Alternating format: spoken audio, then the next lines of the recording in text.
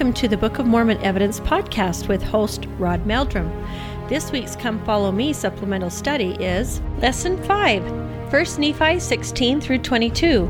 I will prepare the way before you. With guest Kay Godfrey, epic historian on Joseph Smith.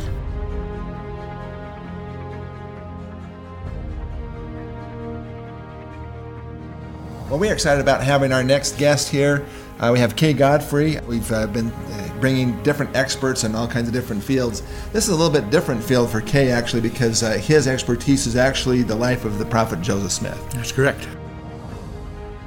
But he also is very knowledgeable and has had the opportunity to make numerous trips over to Israel and Jordan and in Egypt and so forth. And so he knows a lot about the topography and the cities and the Book of Mormon about that area as well.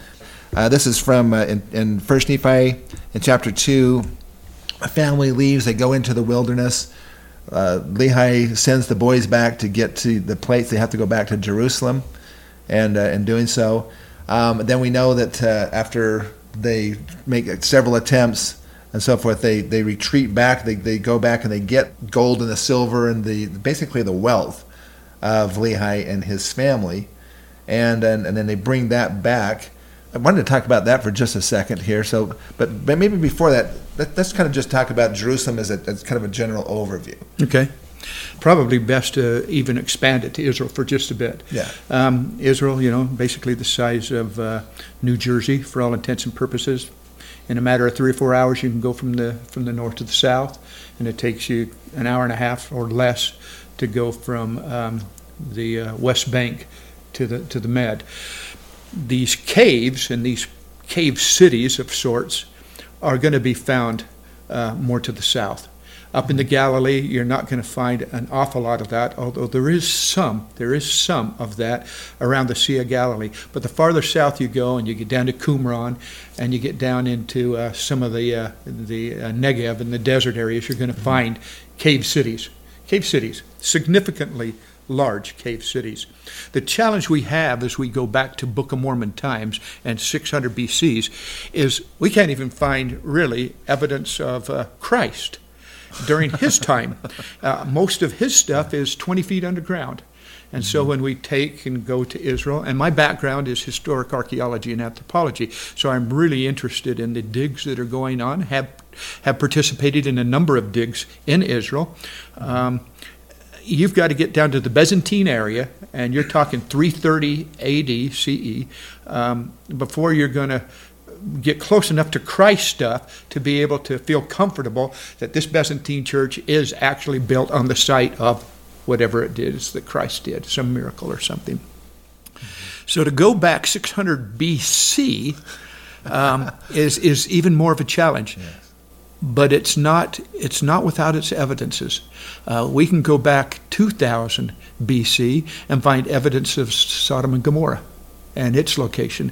Yep. We can find some evidences here and there of Abraham. And so, it's just a matter of honing in a little bit.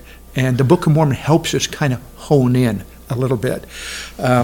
Just outside of Jerusalem, 5 miles, is a very, very unique archaeological site. One that I visited on a number of occasions, and I know you've been there too, a place called Bet Lehi. I wrote up a little paragraph or two that kind of is an introduction to Bet Lehi because it is a really unique site. At the time of this site, it could have had a population of over 30,000. Wow. The population of Jerusalem at the same time was 20. So that shows you that this little site outside of Jerusalem proper was very, very significant. It was a significant site on the road that went from Gaza to Jerusalem, and it was built right off the road.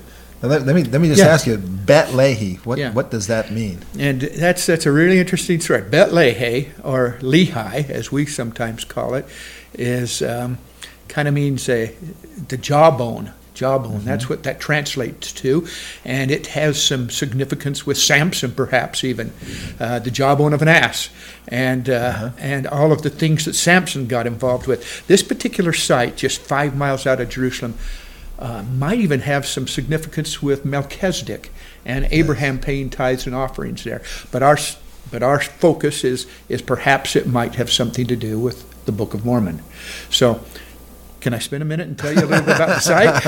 Absolutely. Now, both of us have been to this site, and it's just amazing to see what had happened, and how it was discovered is even pretty amazing. Go ahead and tell us this story. This is fantastic. I just want to give you a page of something I put together as we take people out there on occasion.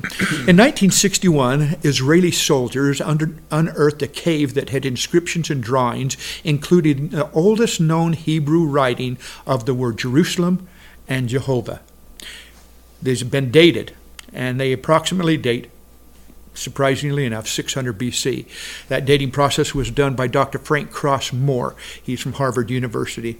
He dated a couple of lines of writings that were on the cave walls inside this subterranean city, and it said, "I am Jehovah thy Lord. I will accept the cities of Judah, and I will redeem Jerusalem." And then there's another line that says, "Absolve us, O merciful God. Absolve us, O Jehovah." And next to that is an etched out little boat.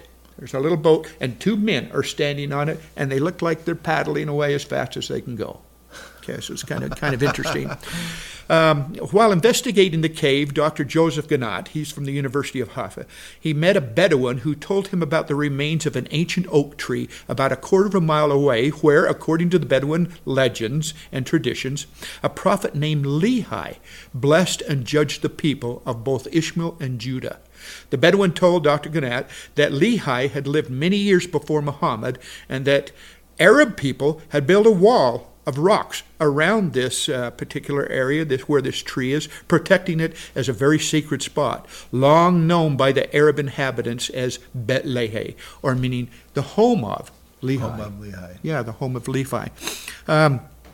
How did we get engaged in this, and how did we think that this might have something to do with the Book of Mormon? Kind of goes to Cleon Skousen.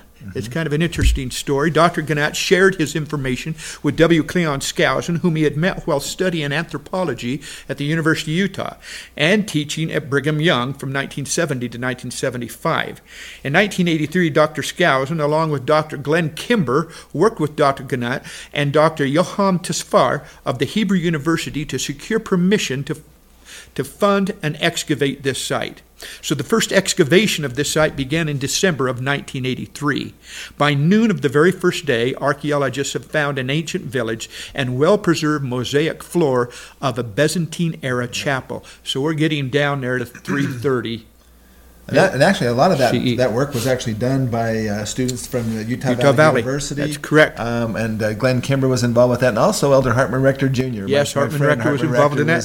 That's exactly correct. And they found that some pretty amazing mosaics. One of them even shows the boat mosaic, the Noah's Ark. Yeah, it's Noah's Ark mosaic and animals and very fascinating. Creation, basically, it's all the creation is actually in this Byzantine chapel.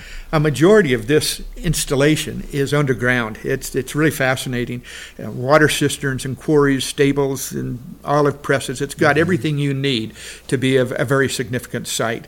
The pottery has been dated and suggests that the population that lived there would have been there from about 600 BC until 1500 AD. And then it disappeared. It just kind of fell out of existence. And so our interest in it is a couple of things. It's the word Jerusalem. It's the word Jehovah. It's two mummies and the art of mummification that were actually found by the Israeli government as they were plowing a road through there and discovered this site. It is the name Bet Lehi. It's right next to the Samson's Well. Yep, next to Samson's Well, and close proximity within the land of Jerusalem. Meaning, just why is that a big deal? Well, okay, because you're kind of making it seem like that's a big deal. That the land of it is a big deal. What is that about? It is a big deal. The land of this particular phrase, this common phrase is found in the Book of Mormon, is actually been used by those who are not of our faith in an effort to try and say perhaps that this reference to the land of Mormon is an anachronistic effort to try and say something when you really are something else. You're trying to be two things at the same time, and so you use this generic word. But we're not. The Book of Mormon is not the first book of Scripture or text that talks about the land of Mormon being the land of an individual's inheritance, the area surrounding, not specific to the city. So you're talking about there's a difference between when they say land of and city of. And city of Correct. something. They're two different. It could be actually, the city could be a part of the land of. That's right. But the city is not necessarily the land of. That's correct. That's exactly correct. There's a great example of this. Several times in the Amarna. The Amarna are letters that are written by Egyptians to the Canaanites. A political exchange, you might say. They were discovered in 1887. And the Amarna letters date to the 14th century BC. And in the Amarna letters, this exchange, again, found in 1887, some 57 years after the publication of the Book of Mormon, we find continued references to the land of Jerusalem. The land of Jerusalem, between the Egyptians and the Canaanites, talking about Jerusalem, but much more than Jerusalem. 5 miles outside. Broader area. Yeah, 5 miles outside. North Salt Lake has got a name called North Salt Lake, but it's all kind of Salt Lake proper. It's that approach that one has to deal with. And then one I found that really interesting is just recently we found the land of Jerusalem in the Dead Sea Scrolls. And I thought this was really interesting. Now that's interesting. Yeah, it is. It's really fascinating. The quote is thus: "And Jeremiah the prophet went from before the exiles who were brought into exile from the land of Jerusalem, and were led by Nabuzaradan, chief escort, and he took the vessels of the temple of God and the priest and the children of Israel and led them to Babylon." So here we have a reference right from the Dead Sea Scrolls talking about the land of Jerusalem. But so why is that significant then as it relates to Joseph Smith and the translation of the Book of Mormon? Because in Alma chapter 7, verse 10, it talks about what would appear to be a discrepancy. It says that the Savior was born in Jerusalem. Well, Which we all know he was born in Bethlehem. So how does Bethlehem is a wonderful 5 miles away from Jerusalem. And so again, using the phrases of the time, land of Jerusalem, actually having that put in the Book of Mormon and referencing Bethlehem as a testament to the truthfulness of the Book of Mormon in using phrases that were common at that particular time. And not place names, but the land of. And Joseph Smith had no idea that there would be a controversy there. He was simply translating what was listed. And land of Jerusalem refers to Bethlehem and the surrounding areas. Mm-hmm. Now this would probably already also include Lehi's. Bethlehem is 17 miles away. Yeah. But Hebron, which is 25 miles away, is still considered to be a part of Jerusalem by most people that live there. Yeah. So again, we don't want to get caught up in semantics, but we want to use the phrases that were common to the people at the time of the translation of the book, or at the time of the recording of the Book of Mormon. And land of Jerusalem was a very common Jewish way of talking about it. Yeah. And so it is just another one of those little nuances that makes you appreciate the Book of Mormon. One of the things that I love about the Bet Lehi area, and probably one of the most impressive things, was the columbarium. Yes, let's talk about that. Where they would basically raise doves to be used as sacrificial animals, essentially, in the temple in Jerusalem. Yes. It's only 17 miles away, so people would come and pick up the doves in there. But this is impressive. The structures inside of here it's are just incredible. Amazing. That columbarium has 2,200 niches in the wall, triangular type niches for the doves. And they were, just like Bethlehem was the sacrificial lambs, it seems that Bet Lehi would be the sacrificial doves. But to throw a little wrinkle in this, there was a church at Bet Lehi, and the church has been looked at very, very closely, and it's a very unique church. It appears to have numerous worship rooms. Apparently there's a baptistry as a part of this church, but there's 2 altars there. One is lower than the other. It almost appears as if there's an Aaronic priesthood and a Melchizedek priesthood side to this. Perhaps the doves were sacrificial lambs for the temple that was at Bet Lehi. Oh, the close one. Yes. Not just the one or maybe not even for the one in Jerusalem. Perhaps not. Jerusalem was known for its turtle doves also, but lambs. Mostly lambs. Yeah, it's mostly lambs. And they came as sacrificial lambs from Bethlehem. Yeah, which by the way, just since the Christmas season has just ended and Yes. so forth, a few years ago there was some work that was done, and I actually sent out an email to all of our email subscribers and so forth about this area of Jerusalem and how the sheep that were bound to be used for the temple were actually birthed there, and that was the shepherds that were there in Bethlehem were the shepherds who took care of the temple sheep.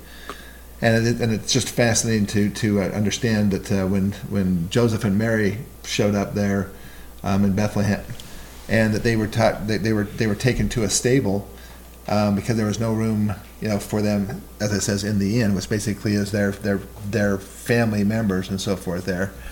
That the shepherds that were told about the sacred birth of Christ actually may have been the very shepherds who tended the sheep bound for the temple Yes. as sacrifices. Yes. And it's even a very strong probability that the place where the Savior was actually born was, I think it was Medel Igdar or something Yes. like that. Yes. May have been the actual place where they birthed the lambs from the ewes of the sheep that were again going to be used as sacrifices in the temple, which would be amazingly symbolic. Yeah. That Christ would be born in the actual location where these sheep were taken care of, to be the sacrifice in the temple, which ultimately he's the ultimate sacrifice. Kind of puts a little different spin on the Good Shepherd and the sacrificial. Yeah, and also Lamb and- kind of explains why Yes. the angels came to Yes. to hearken them, and it's interesting. Nowhere in the scriptures in the New Testament does it ever mention anything about the angels telling them where to go. Yeah. They knew instinctively where they were going to go to find the Christ child, Yes. because he was going to be born in the manger that they were probably very familiar with, because this is where they would go to birth those lambs. Yes. If in fact Bethlehem had a temple where sacrifices were there, there is the possibility, I suppose, of a connection with a high priest that was there, perhaps Yes. managing, perhaps long before Lehi was there. And you might be looking at Melchizedek priest. You might even be looking at Abraham paying tithes and offerings in that area. But bringing it back to the Book of Mormon, could this place have been the home of Lehi and his family originally, or a place they came to or left and went to once Lehi left? Certainly suppose it could.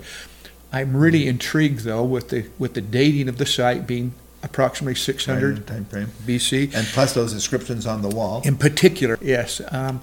Scriptures that say almost like it's a warning. Jerusalem, your time is limited. Absolve us. Yes, absolve us, O Judah. Yeah. Yes. And some of those inscriptions, and even not so much the mosaics, but the etchings of men in boats fleeing as you read these quotes right under it.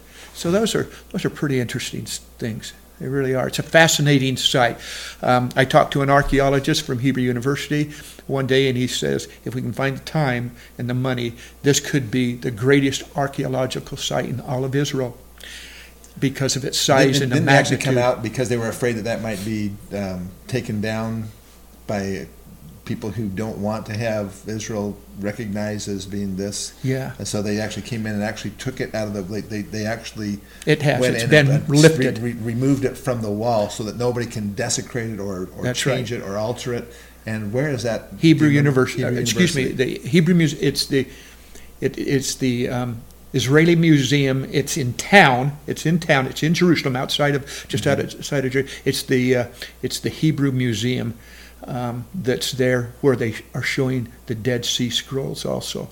Mm-hmm. So that's all can be seen right in town if you wanted to see that. It's a triangular piece that's really been lifted right out of the wall so that it can't be desecrated or it can't have being targeted, you know. And well, one of the things that going back to the text here, Yeah. so and I just find this is also fascinating because in the storyline, basically you have after they approach Laban to try to get the brass plates, they're rejected. They leave. They go back, and they said that they went and they hid in a cavity of a cave or something to that effect, right? Yes. And that's when they got the bright idea to let's gather up all of our stuff.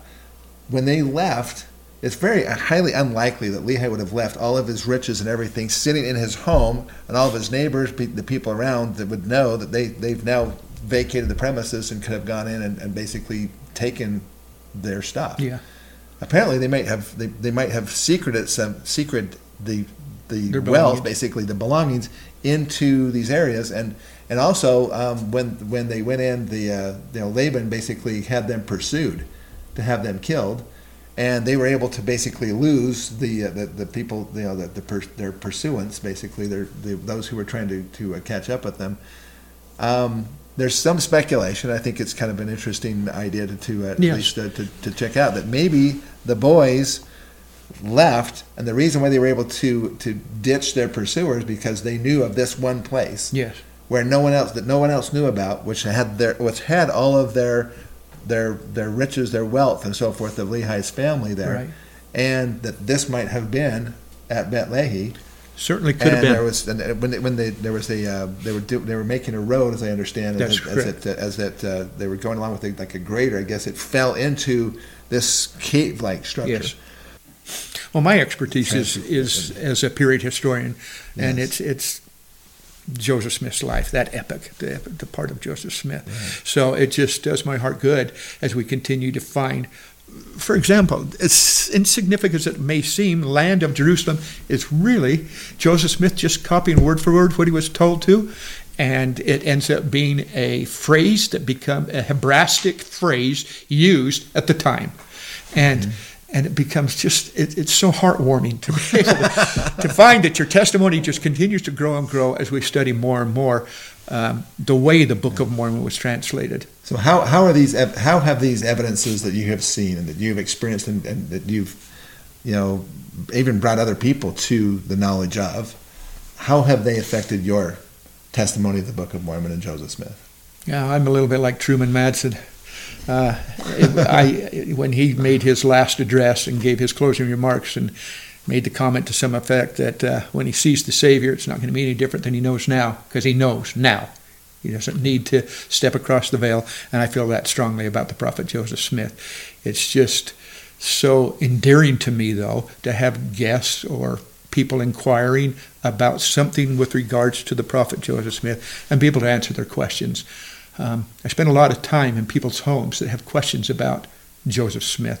Yeah. With the internet out there, which makes it very accessible to find information, a lot of what they'll read about Joseph Smith is not accurate, and it's not there. But Elder Ballard said that find your answers. You, as a member of the Church of Jesus Christ of Latter-day Saints, have an obligation to answer people's questions. That's right. And if you don't know the answer, find somebody that does. The answers are there. And it doesn't matter if it has to do with seer stones, polygamy, various versions of the first vision, the location of the Melchizedek priesthood restoration, or any other thing that might be somewhat controversial, or you might have a question about. There are answers to these questions. How about the date of the first vision? The date of the first vision. That one. Should we open that one up right now? Bring me back another time. I'll be more than happy to address that. Yeah. All right. Listen, Kay, thank you so much for coming and being a part of this. We hope that everybody on the podcast are enjoying this additional information.